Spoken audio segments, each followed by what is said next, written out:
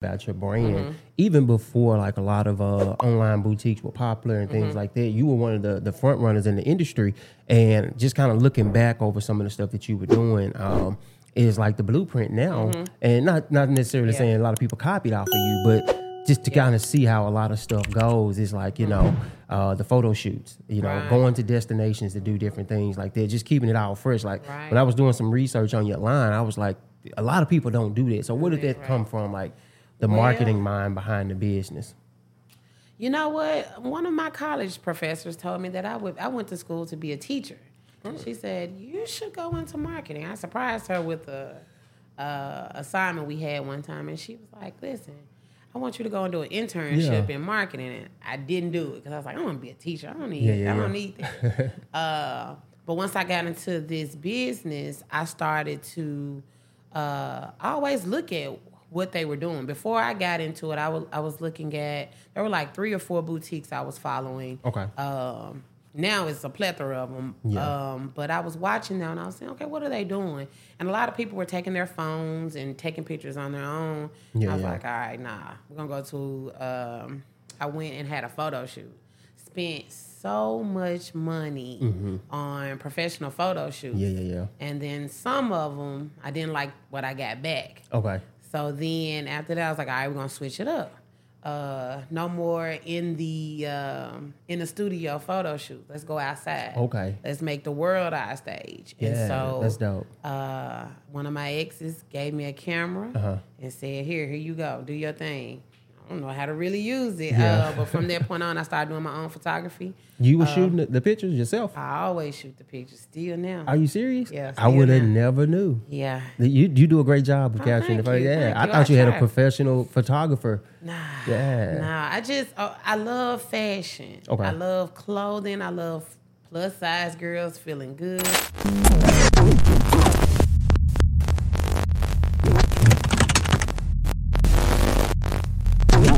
Yo, what's going on, y'all? Welcome back to another episode of the Equity Tap Network. Listen, I'm excited to bring you guys another interview, man. This is going to be good.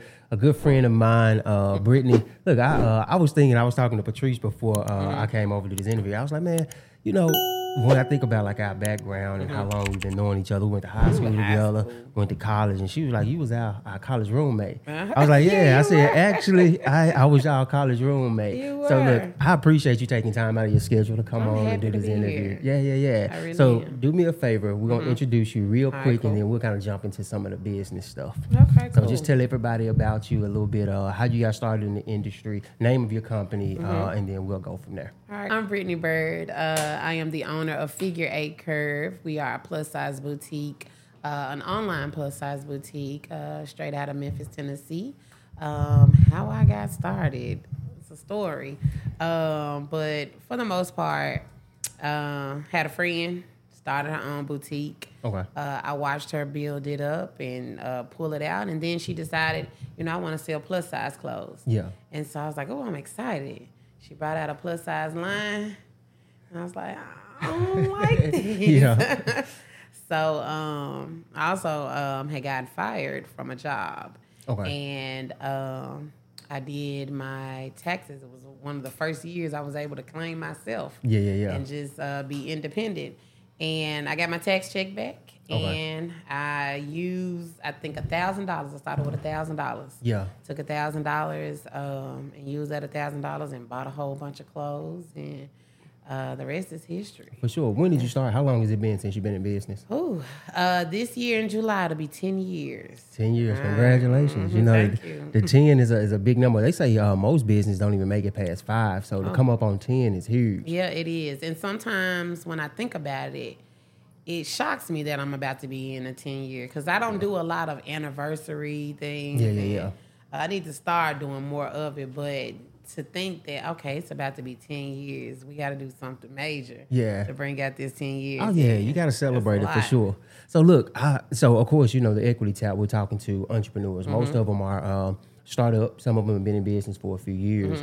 And our goal with the Equity Tap is just to provide any type of information to be able to help those entrepreneurs scale, grow, And you're the first online boutique that we've had on the show. So I'm excited about diving into Trailblazer. some of these questions to help entrepreneurs out. So you said you started with $1,000. Walk me back. What did that look like once you got that initial $1,000 from your tax return? How did you invest that, and then kind of how did that take you? What did that start? Okay, so with the first $1,000, what did I think about? I had to think about product. Yeah. So what I did is I started looking around at different vendors and trying to figure out, okay, how much are the clothes? And I decided on 10 looks. I said, I'm going to do 10 looks. And so within this $1,000, and after that, I have to buy packaging. I didn't know anything about business. Literally just said, I'm going to do it. I'm going to do it. And I did it, but...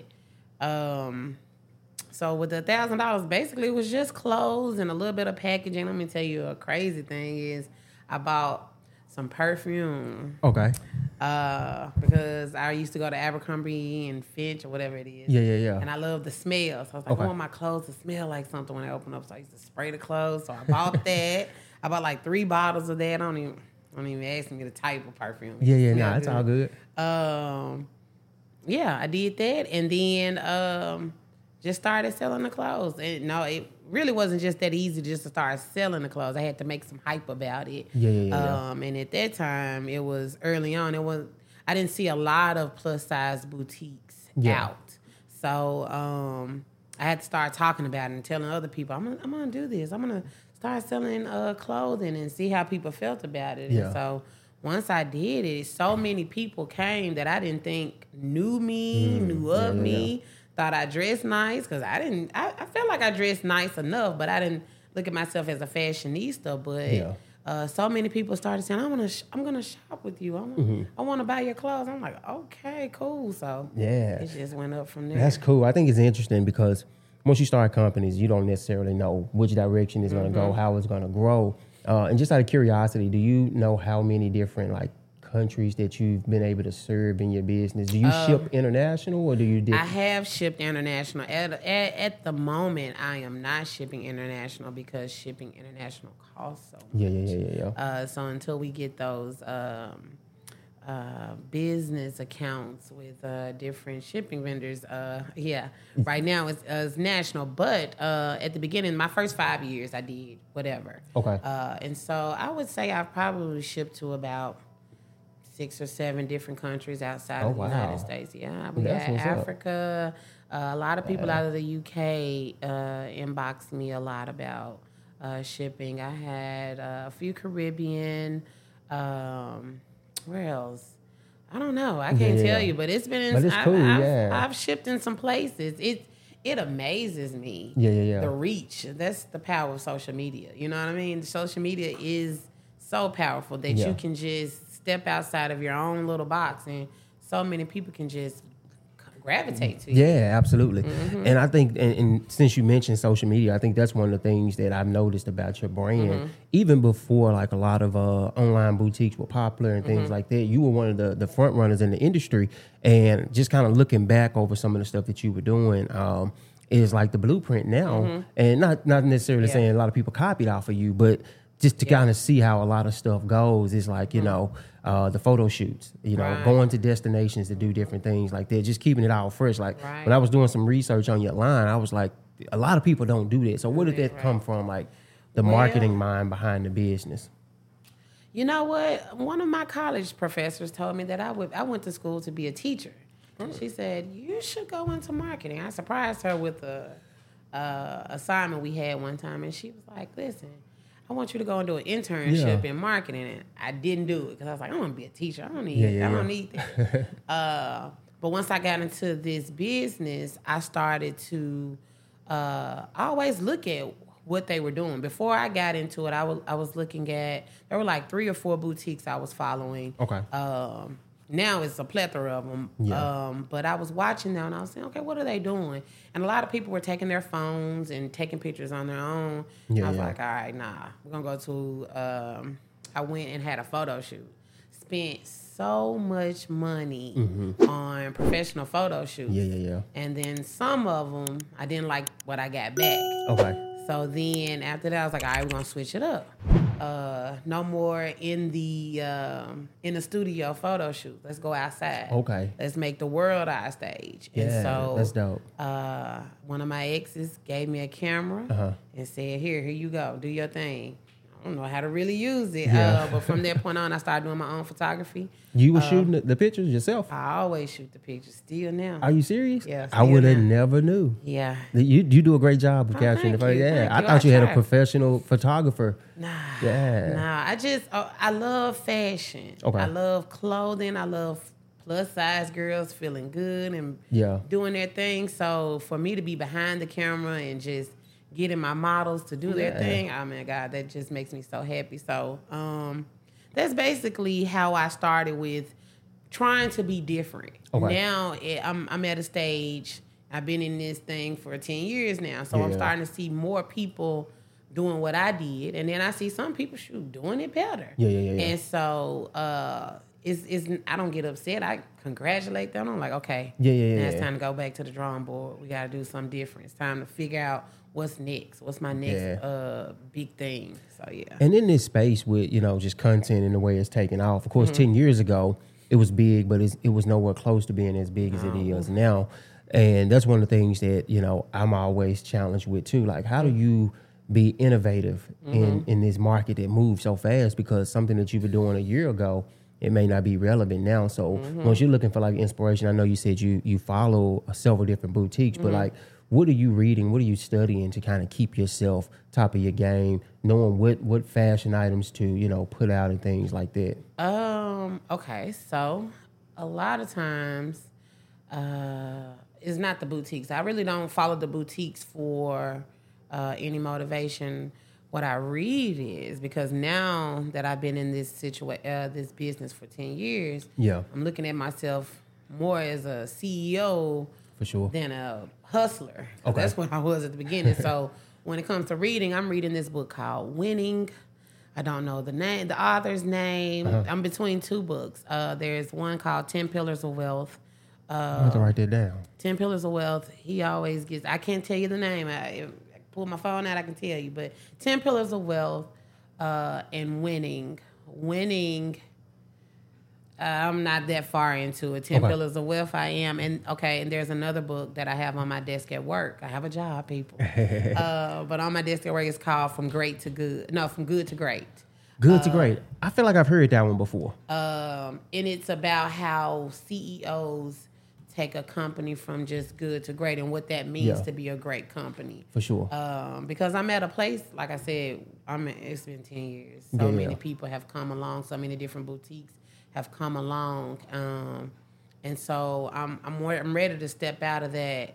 I'm a boutique, and I mean it's okay to say you're a boutique. It's a great thing, but I just want it to be a brand. Let me ask you about that, because a lot of people that's watching is entrepreneurs, and a lot of times they either make the transition too late or they don't make the transition at all. And the transition I'm talking about is from hustler to CEO. A lot of people will stay in that hustle phase. What does that look like? Like, what did the hustle phase look like? And now that you're transitioning, what does the CEO phase look like? It looks hectic and crazy. Yeah, it's always hectic and crazy, As a hustler, for me, it was always, my checks and balances came from myself. You know what I mean? I check myself on the budget. I check myself on the thing. But as trying to move into a CEO, I'm looking at it more as a business.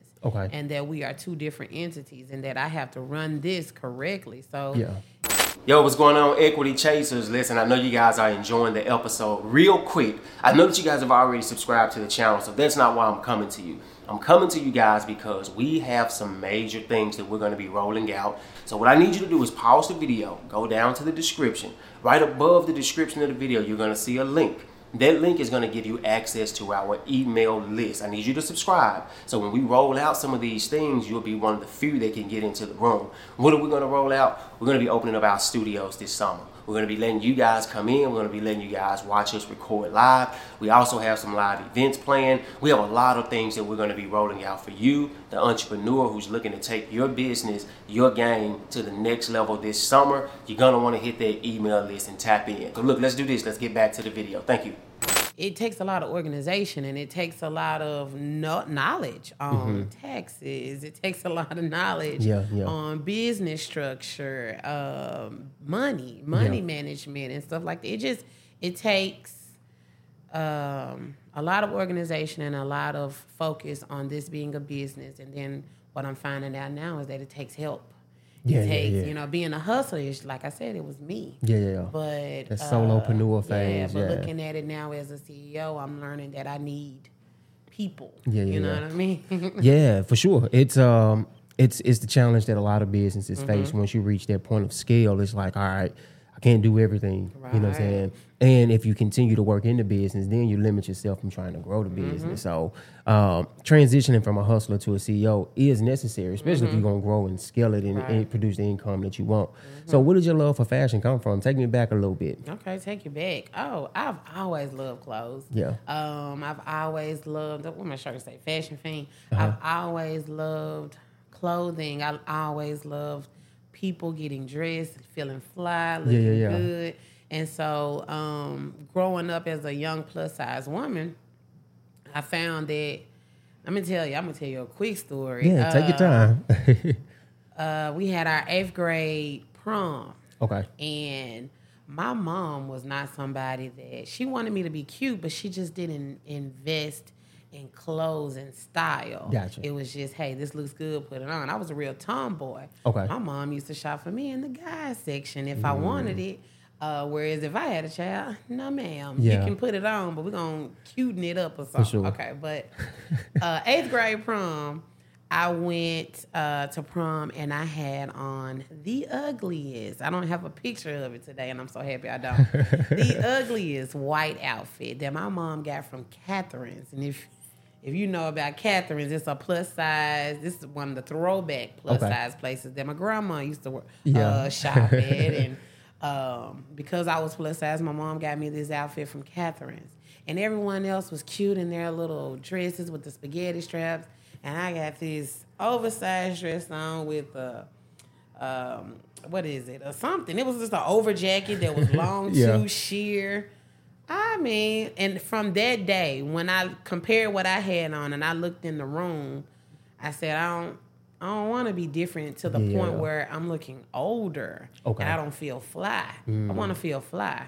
So just always wanting to represent my state of fashion and me feeling youthful and good is what drove me to love fashion. Gotcha. And love then to get the opportunity to become a plus size fashion.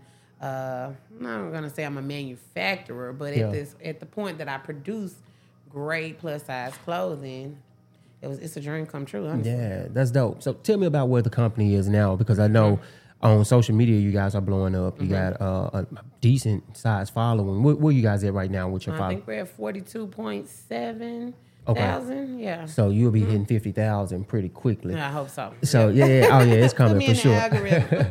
So from 0 to 50,000 on social media, getting your company started. Like, what were some of the challenges that you ran into? What were some of the learning curves? Oh, learning curves is and especially now, the learning curves was mostly just staying up on content. Okay. Right. When I first started social media, I first started on Instagram. I've just started really utilizing Facebook as much as I use Instagram, but Instagram was my first catalyst into this thing. Facebook is a hard one to use. It is. Oh my God. It is so many things to learn about Facebook.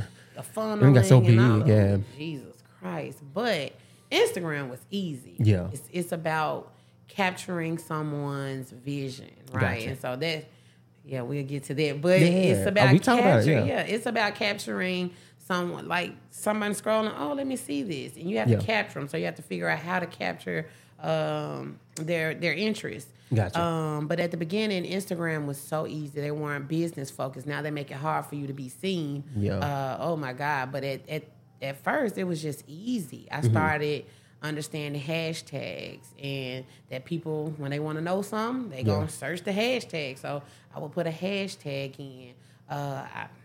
dropping a quick gem, but in real life, I would go and find my followers. Okay. A lot of times I would go and, if you plus size, I'm following you. I don't care. And then I think that's how my reach spread from being local to actually being international, because I literally would go to a superstars page, search. If I see a plus size face, I know you probably, I don't know, I'm going to add you. Yeah. And so they would follow back, and then they would tell their friends, and it just kept trickling on. And then and that was before I really had a lot of product, right? And then when the product started matching the amount of followers I had, we were in good business. Yeah. That's dope. Yeah. So you're saying one of the keys to helping you grow is on social media, you would see people that would fit the model of the clothing that you want to sell, and you would follow them. And I also noticed that in your career, you do a lot of, or you have done some pop-up shops. I don't know if you've done a lot of them, but how does that contribute to your growth? Oh, I love pop-up shops. I think I love pop-up shops the most because I'm actually able to meet the customers. Gotcha. Whereas they only get the customer's experience of being on your website, checking out, and getting their package. And how fast that happens, that's great customer experience. But you don't get to know the people behind the brand, or the person, really just the person right now, but behind the brand. So I think Cynthia Daniels is great with pop-up shops, Lord Jesus. But doing those pop-up shops, she would bring in so many different types of customers that were ready to shop. So them meeting me and me being able to have that conversation with them and make them feel good, let them try, like them being able to touch the clothes, because I don't buy cheap. I like to buy products that are of quality, that you're going to be able to wear for a long time. So meeting them, letting them feel the clothes, letting them try on the clothes and telling them how great it looks on them, it kept me personable with them, and then that built long-lasting clientele. Gotcha. So how do you go about selecting like your pieces and your clothing? I know you said you kind of doing the manufacturing, and I know when I ran a t-shirt company, we used to do a lot of stuff for you, and just my favorite part. You would always come in with different apparel. A lot of people that start fashion lines, they don't bring in their own apparel. They don't source their own stuff. At least from my experience when we ran the company. And so they would get like a lot of the generic, brands, your Gildens, your Envy or your Bella Canvas and stuff like that. But that was the one thing that you were always different in. Bring my own stuff. Yeah, you would bring your own stuff. So how does this selection process go? Well, it's a hard one because most of the time when you are a boutique owner, you're buying online. You can go to different sourcing events and actually touch and feel, but a lot of times it's basically just buying online and seeing what you get. So what I would do is probably test out some, get a pack from a vendor, see if I like it. Is it true to size? If I like the way it feels, if the material is quality, then when you all were T-shirt Lab, shoot it to y'all. Let's mark it up. That was one of the biggest things. Let me just go ahead and give you a high five. I appreciate it. Let me tell you, T-shirt Lab contributed to the success of Figure 8 Curve tremendously. Okay. We were partners. Absolutely. And that's the way we usually look at it. You know, whoever we work with was considered a partner of ours, because we want to see you guys grow as well.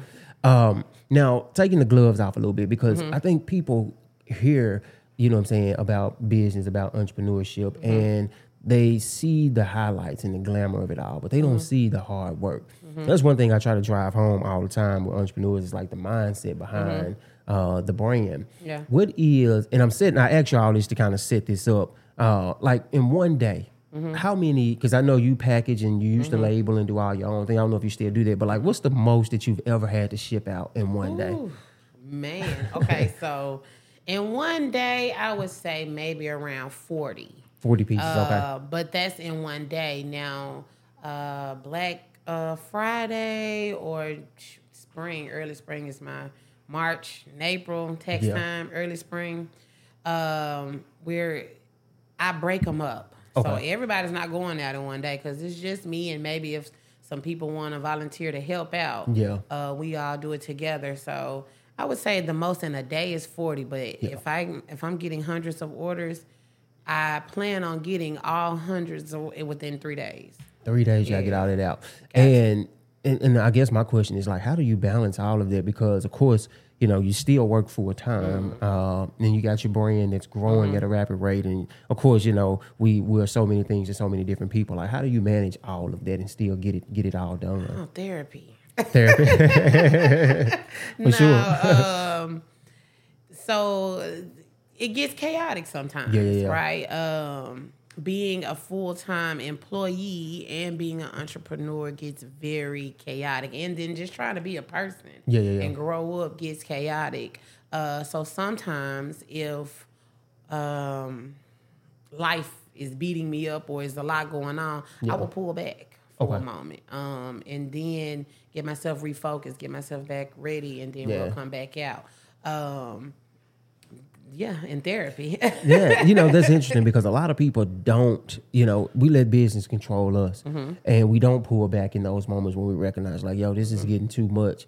And if I'm going to continue to grow the company, you got to step back a second, got to reevaluate everything in order to scale it. So I think that's pretty key in, helping you grow the business. I learned a lot because when I was going through certain things and then still trying to push through and go, I like speedy shipments. I like to get them their stuff fast. Gotcha.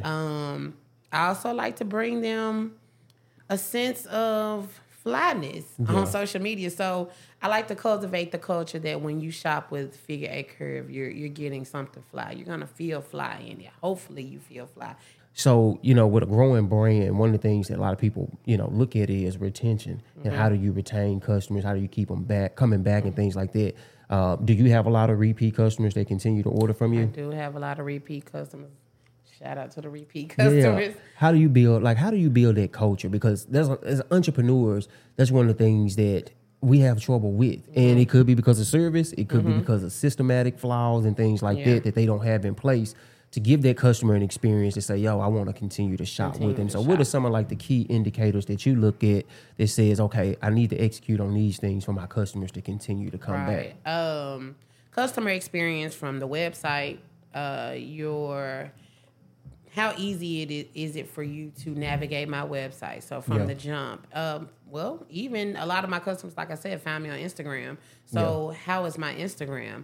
My post, does my post incite you? Does it make you feel good? Does it make you like this outfit? Does it make you want to come? So that's the first view of Figure 8 Curve that a lot of people get is straight off of Instagram. And then traveling to my website. Is it easy for you to navigate my website? Is it easy for you to check out? Now, I have come up with a few bumps in the road of finding out, certain things work, some things don't work. So we're in the process of changing some stuff. But then also, like I said, getting your package to you on time, not having you to, because I don't get a lot of emails of people saying, hey, where is my package? That comes with the territory, but I pride myself on not having a lot of negative feedback because I can honestly say I don't get a lot of negative feedback. And then those repeat customers, I try to make sure I send them an email, I send them a thank you note that we, have sales every now and then, so you don't feel like you have to pay top dollar all the time. For sure. I just try to keep them, and then my biggest thing is to stay abreast to what I have. Like if I'm gonna always bring out fly stuff, I want to keep on bringing out the fly stuff, and so that you'll know, okay, I get this from I got this from Figure 8, and then next thing you know, you go and look, okay, Figure 8 got something else that I like, and keeping up with what their likes are. And I heard something, and you just made me think of it. I don't know who I heard it from, but I was saying it's a difference between merch and a brand. Merch is you throw your logo on something and you just reprint that all the time. You want an Equity Tap hoodie, I got Equity Tap hoodies. Nothing changes about that. But a brand, and you think about like some of these bigger stores, and what they were saying was like they do a t-shirt run, they don't bring that t-shirt back out. So is that kind of what you're saying with your strategy? You come out with something fly, You got some staple items, of course, but you always thinking about how can you continue to bring different products and services. So I had this sweatshirt. Excuse me. I had a sweatshirt saying, doing it for the fly big girls. Yeah. It was a sweatshirt that I initially had you guys make for me. Yeah. And I was like, I'm going to wear it because I was going to a concert. I think it was a Big Creek concert. Okay. And it had follow figure 8 curve on the back. But I took a picture of it. And the next thing you know, so many of my customers started asking, okay, I need that. Is that for sale? So then I came back and I was like, hey, T-shirt lab, we need some more. Yeah. And I mean, I think we have sold over 250 of those, wow. right? Okay. Well, then I guess they got so big that some overseas manufacturers saw them and said, okay, we don't have copyright laws over here. So they stole it. I mean, took the picture of my model in it and sold them. I'm telling you, I sold hundreds. Yeah. I get on their page, they're selling thousands. Wow. And I've seen people doing it for the Fly Big Girls knockoff because the material is different. Yeah. The sweatshirt that we had, it's I don't know, it's soft on the inside. It's a thicker material. The ones they have slinky dinky, But that's crazy, yeah. But to see someone take your idea and you've made thousands of dollars on it, but their cap is millions. Yeah. And I have to go to my vendor and say, hey, I need more of these. And they're like, well, no, we're not making any more. They're out of season. And so when that happened, it kind of knocked me off. Yeah. And so, but I have so many customers come back and say, hey, I want another doing it for the Fly Big Girl. Do you have any more of these? I'd rather shop with you. So now I'm at a place where, okay, it's not going to be the doing it for the Fly Big Girl that the manufacturers are now making on their own. Because I've even seen it on Shein. You know what I mean? I've seen it in a lot of places. I've seen some of my vendors. We have a website where you can go to and shop at different vendors. I've seen doing it for the Fly Big Girls on that. And it's like, oh, my God. Yeah. It made me happy at first because I was like, well, we've made it big time. But to see thousands and thousands, tens of thousands of people go onto their website and shop my look, and I don't make $1 or a dime. Yeah. Okay, So now I'm at a place where it's time to reinvent it. Okay, what else? Because doing it for the Fly Big Girls, that was cool 5 years ago. Yeah. What's happening now? So, That's crazy. So how do you protect yourself, or can you even protect yourself against it? Man. And if not, like what lessons do you learn and implement to, be able to capture more of the market? Because they sold thousands, right. And so there was a need or a demand for it in the market. It's just your capacity to be able to handle all this. So how do you deal with it? And then, like, what are you doing now to position yourself to be able myself for it? Okay, so to deal with it, man, first I cried. Yeah. But no, dealing with it, I started, I consulted with a few lawyers.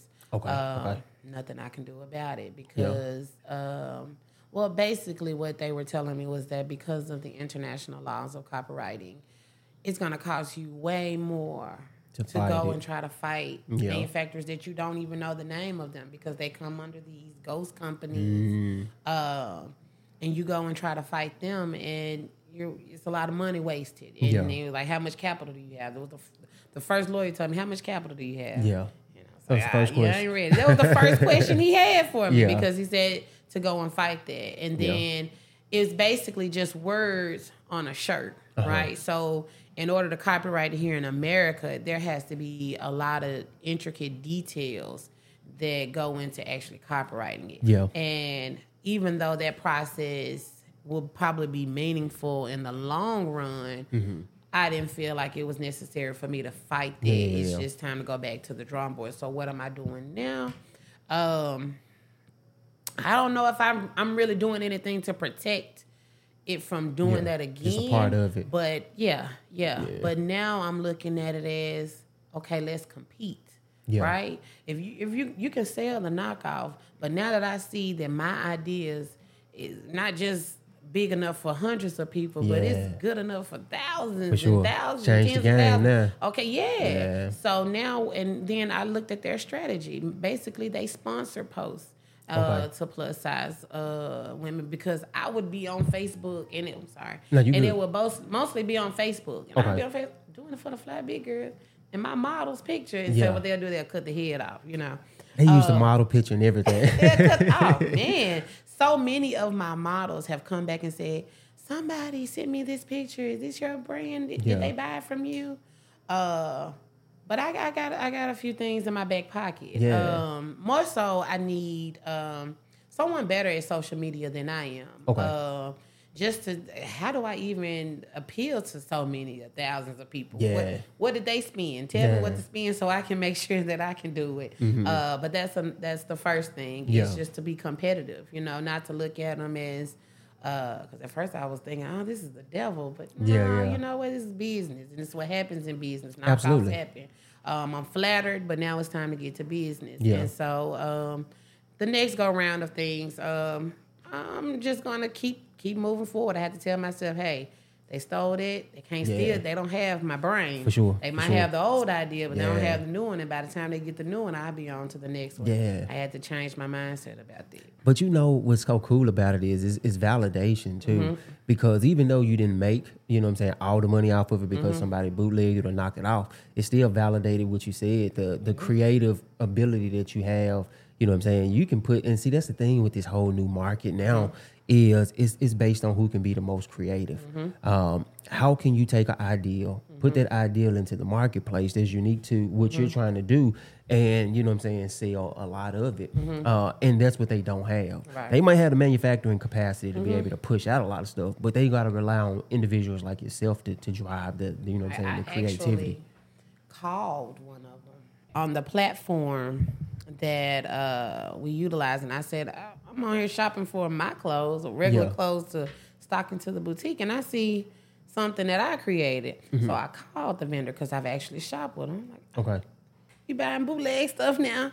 But basically, I called them and I said, hey, these are our designs. Yeah. Could you please remove those from your website? We have the original pictures. Same thing I had to do with Shein. Okay. And he called me back. And he was like, how about we work together? Wow. How about you send your ideas and I manufacture your ideas? Okay. And initially, it sounded great. But then just speaking with certain manufacturers here in America, and I knew that this guy was in America, but most of his manufacturing came out of China. Okay. I had one of my vendors to tell me not to do it. Okay. And so I don't know if that was a good decision or not. Yeah. However, he just told me that if you do that, you're giving your ideas to someone that's going to mass produce it and sell it to someone else over there, and that you're going to be feeding your idea to the people that's stealing it already. Yeah. And even though I was going to be able to capitalize off of from them manufacturing it, Yeah. I did look at it like, okay, if I gave you this and you just went on, in America, if you get things manufactured in America, there are more rights and more copyright. Yeah. Like, so I was like, nah. Yeah. But that's still cool, though. Yeah, it is. I'm telling you, God has blessed me a lot because manufacturing some of my own looks, like working with the T-shirt lab and creating hundreds of looks was great. But then when I saw that they have it on they're selling tens of thousands. Yeah. Okay, Let you know I what's want to sell possible. that much. And so now it's like, all right, I'm getting something from one person and taking it to the T-shirt lab and having them ink it up. Yeah. Well, what about if I put all that process in one house? Yeah. And so I prayed about it, and God sent me a vendor who was branching out from the company that he was working in and saying, hey, I want to start making more things. Yeah. And I want to do my own thing. And if you are willing to work with me, let's do it. Yeah. And I started telling him some of my ideas. And the one thing about him, man, he's a praying man. We never met each other, only talked on the phone. And he said, can I pray for you? And I said, yeah, go ahead. And then once he finished praying, he said, I think we're going to do well for each other. And even if I can't make money working with you, if I need to put you into any of my connects to help you, I will, because I believe in you. Wow. And so, hey, we are now at the place where we are ready to do those things. So you got some big stuff coming. And that came from somebody bootlegging your stuff, putting it on their site, and then you're reaching out to them? Okay, so I reached out to those people. Okay. But then I had another vendor that I bought dresses and certain dresses, and we were talking one day. I don't even know how we got into a conversation, and I was telling him about the idea of getting it manufactured through those people. What he was like, he was the one that told me, you know, no, I don't think that's a good idea, because what I know of Chinese vendors is they instantaneously get your idea, say, okay, I'm going to make it, and then I'm going to go and sell it to some other people. Now, that's not anything against all Chinese manufacturers.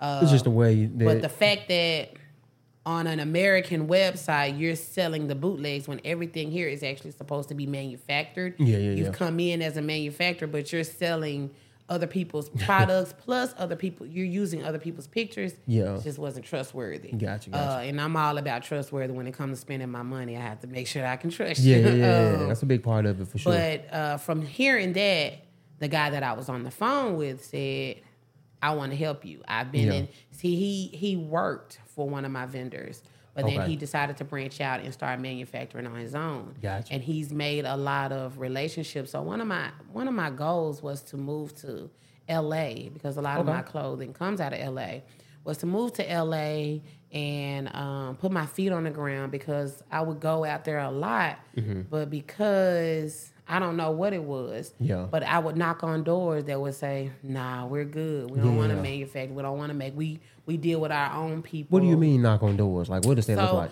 I would go to different vendors and I would say, hey, okay, I see that you make this, but I have a few ideas. Are you willing to collaborate and let's talk about changing some of these looks, or bringing in some new trends or some new styles that I have some ideas in. A lot of them were like, no, they thought I was just talking. So I was like, okay, I'm going out here for 2 or 3 days and I'm not coming up with anything. I think I need to move there so that I can put my feet on the ground and actually, because, you know, it's expensive to travel there a lot. But I'm like, okay, I can just go move there, put my feet on the ground and build there. But it was like year after year of thinking I can do that. I just didn't do it. And so, but God started opening up other doors. Like I said, that conversation from that guy, when he heard me say, I want to start making, he was like, no, don't move here. It costs too much to live here. You stay where you are. And he started showing me other things to do, other people to contact, other ways of going about business while I'm sitting in my house. For sure. And not having to be in LA, but having people run that in LA. And then, I mean, in some of my other vendors contacted me and started asking me to review clothing for them and help them. So it was just, even though my mind thought move to LA, God came through and just said, I'm going to bring LA to you. I'm going to start opening your mind and opening up doors for you that you didn't know you had. So I got a Rolodex. I got a Rolodex of people to contact. So that's where I'm looking to go into is, because what I'm finding is, you know, like I said, I started when there was like 4 or 5 major boutiques out, but now it's so many. And now we're like crabs in a bucket trying to get one look. One look can sell out from a vendor so fast, where it used to be on there for weeks.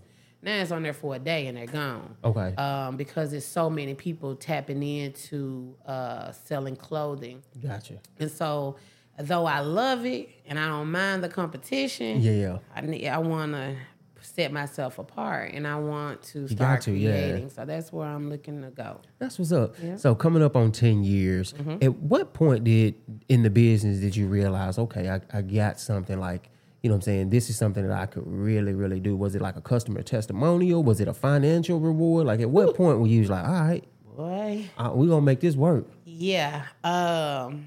Like I said, working a full-time job and also having a business is hard. So when COVID came, now mind you, that was just 2-3 years ago. But when COVID came, I mean, business blew up. But I had more time. I was at home. I was working from home. Gotcha. And so I had so much time to give into it, and so the revenue from that year just amazed me. And I just, I turned into the Incredible Hulk. I was like, ooh, they can. But that and the Doing It for the Fly Big Girl sweatshirt, that was when I knew my brain could produce an idea, something dope, that other people could mess with and they vibe with and they're coming to invest in it. Yeah. So that was those two.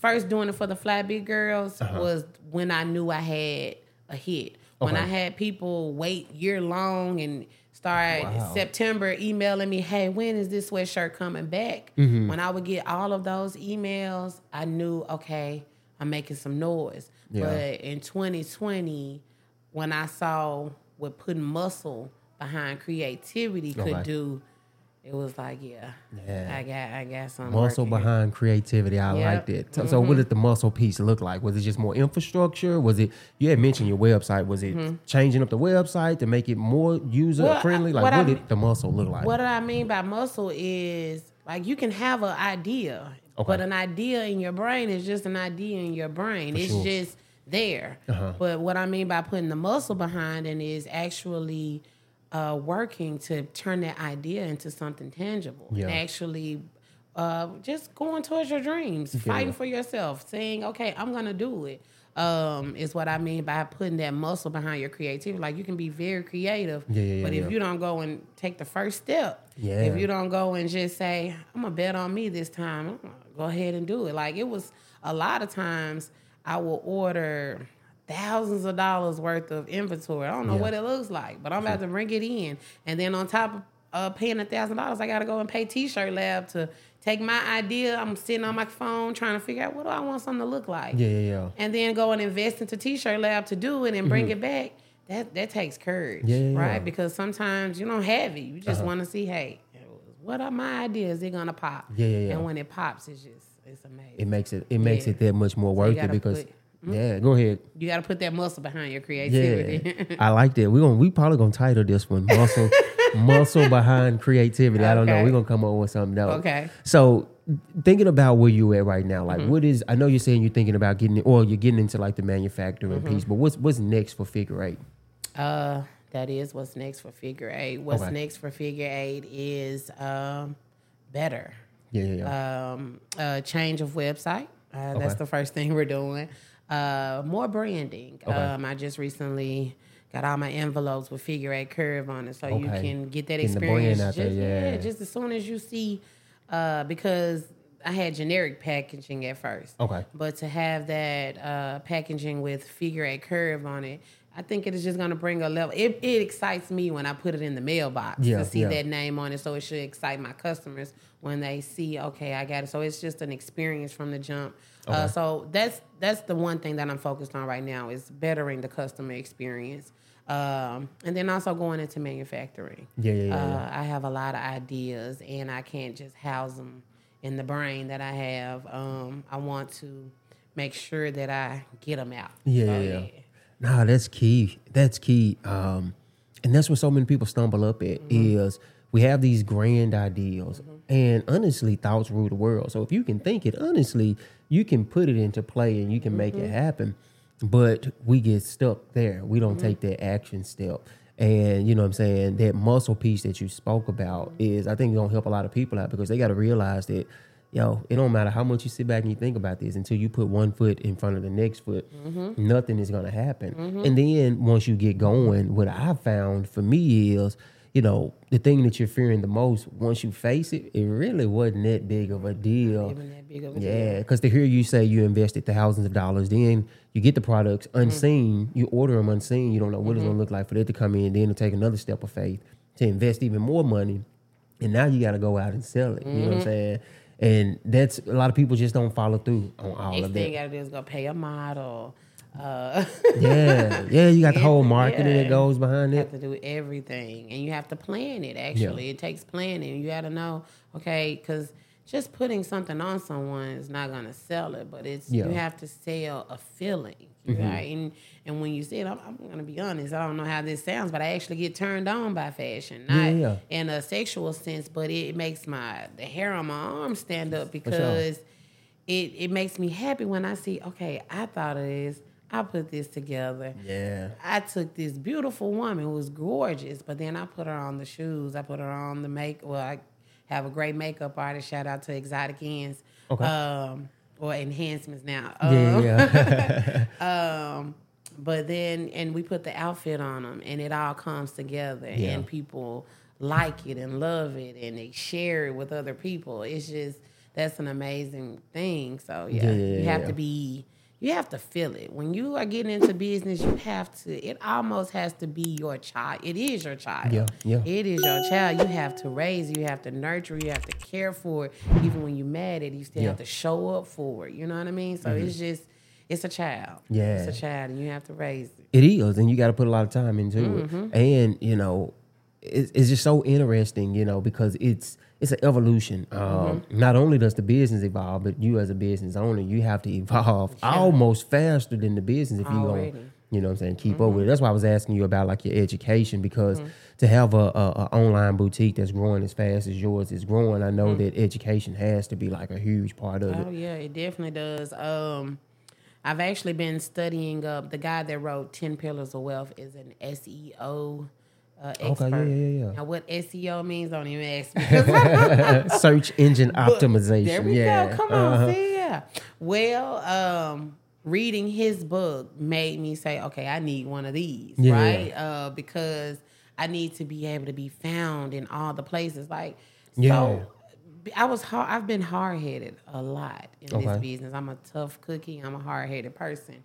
But then I had to learn to humble myself. And good to great. It was one of the things that he speaks on is the most humblest CEO is almost the best CEO. The person that's not all about I, but we is actually going to take a company very far. And so I'm learning to humble myself and also not be afraid to ask for help, because with help, I'm going to grow bigger than I could ever take us. So that's where we are. Where did the entrepreneur spirit come from? Did you grow up in a home that you had entrepreneurs, or it was just something you got bit by the entrepreneur bug and decided to just eventually jump out there? Well, my dad is an entrepreneur. Now he is hustle man. Call him hustle man. But no, he's a barber, and he went into partnership with someone when I was young and opened up his own barbershop. But I grew up with him cutting hair out of the kitchen. My dad always, so my first time hustling, my dad had some watermelon suckers. And I remember at school, our teacher would bring us some every now and then. So they were like a delicacy. They were a luxury. And my dad brought home a whole bunch of them one time. I was like, oh, okay. But he said this is for his young men at the barbershop. He give those out to the kids at the barbershop. I was like, okay, well, one time I took a whole bunch of them. I went to school. I was like, hey, I got the suckers, guys, 25 cents a pop. And then I franchised it, if you want to say. I had a friend in another class. I said, okay, listen, you sell them for 30 cents. Bring me back 15 cents. You give, so hey, I'm making money, even though I might not be getting 25 cents. How old were you? This was literally probably second or third grade, I think. It was my friend Candace. So I think it was about third grade. And from then on, I used to sell tapes of things in high school. I mean, I've always had I need some money, I want some money. And I teach that to my students. I'm also a teacher, so I teach that to my students now. Like, if there is something that people want, all you have to do is provide a way for them to have it. And you can make some money. I tell my students all the time that say, I don't have a job, I can't get a job. You see those leaves on the ground? If you can go and buy a $4.99 or $3.99, you can go to Dollar Tree and get some garbage bags. You can go out there and tell those people, hey, I'm going to get your leaves up, $50. And now you done took that $3 and now you made $50. You can profit $47. It's about seeing opportunity. It's about seeing opportunity and understanding that you can provide a service that will get you some money and help someone else out. You just got to figure out how to help people. Speaking of teaching, and I don't know if you offer like any consulting, but with 10 years of experience in this industry, I know there's a lot of people that, you know, run into brick walls trying to get into this industry. Is that something that you offer? Do you offer any courses or any consulting that people can pay for? It is not something that I offer. But it is something that I've thought about offering. In the past, I've been so focused on bettering myself in the business that it was like, how can I help someone else when I don't know what I'm doing? But now that I'm at a place where I feel like I have mastered so much in this boutique business, I am willing to help others. Okay. Just reach out to me. Now, it might not be just very free, but reach out. No. We definitely don't expect it to be free. Honestly, man, I think that's the new hack is paying for information. Because you got 10 years of experience in this industry. I can spend 10 years and try to learn it. Or I can say, Brittany, how much can I pay you to download 10 years of information to me? In 30 days? Right. And now I'm in the game. I know the information that you know. So people definitely will pay for it. They definitely will. I just think, I don't know. I think at one point I was in a place where I was like, no, I don't want to do all of that. I want to just make sure I'm taking care of my business. But now, you can't stop people from being in the business. But what you can do is help people in the business. Absolutely. Iron sharpens iron. And if you won't, it's just about networking. And if I know that if I help someone else can help me. And then again, like you said, I have a lot of experience. So it's a lot of do's and don'ts that I know that other people don't know. And I watch them grow. And sometimes I look and I'm like, girl, don't do that. Yeah. So I am at a place now where I would love to help other people grow in their business. I've even thought about, I'm not a real photographer per se, but I've even thought about offering my services. I would have never knew. I thought you had a professional photographer that took all your pictures. Well, let me stop saying I'm not a real photographer. I'm something. But no, that is something that I've thought about offering to other local boutiques and even people that are not local that's willing to pay for me to get there, is to help them with their content and branding and staging their clothing. Yeah. Look, this has been good. We're coming up on an hour. So what I want to do is I want you to let people know how they can keep up with you, how they can find the boutique online, any of your personal social media and things like that, and any advice that you have. Again, on the other side of the camera is an entrepreneur who's going to be watching this interview. Right. And they want to break into this industry. They want to break into something when it comes to entrepreneurship. And there's something that's holding them back, whether it's mentally, they don't know what the next step is. So any type of advice that you can offer to them to help them move forward, that'll be great. Listen, I don't know, man. I hope you guys got a lot out of this interview. She talked extensively about, the boutique. How do you get in the industry? The mindset really is the biggest thing.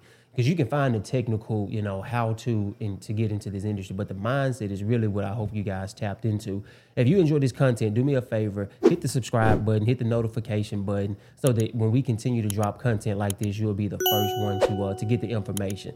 Also, drop some fire in the comment for Brittany and all the game that she's been able to give out to you guys. And be sure, I'm going to drop all her information in the description. Be sure to go to her boutique, support her. Reach out to her as well if you guys need some consulting. You're thinking about getting into the industry. She might can, shorten that gap for you guys. So be sure to reach out. I'll put our information at in the description below. Brittany, with that being said, I know you've given out a massive amount of game already. But let people know how they can keep up with you and any closing advice you have. The stage is yours. Gotcha. All right. So you can follow my boutique on Instagram and Facebook at Figure 8 Curve. That's FIGURE, the number 8, CURVE. Don't put an S on that curve. It is curve. My personal Instagram is Birds Fly Higher. Find it. But no, my biggest advice is to keep going.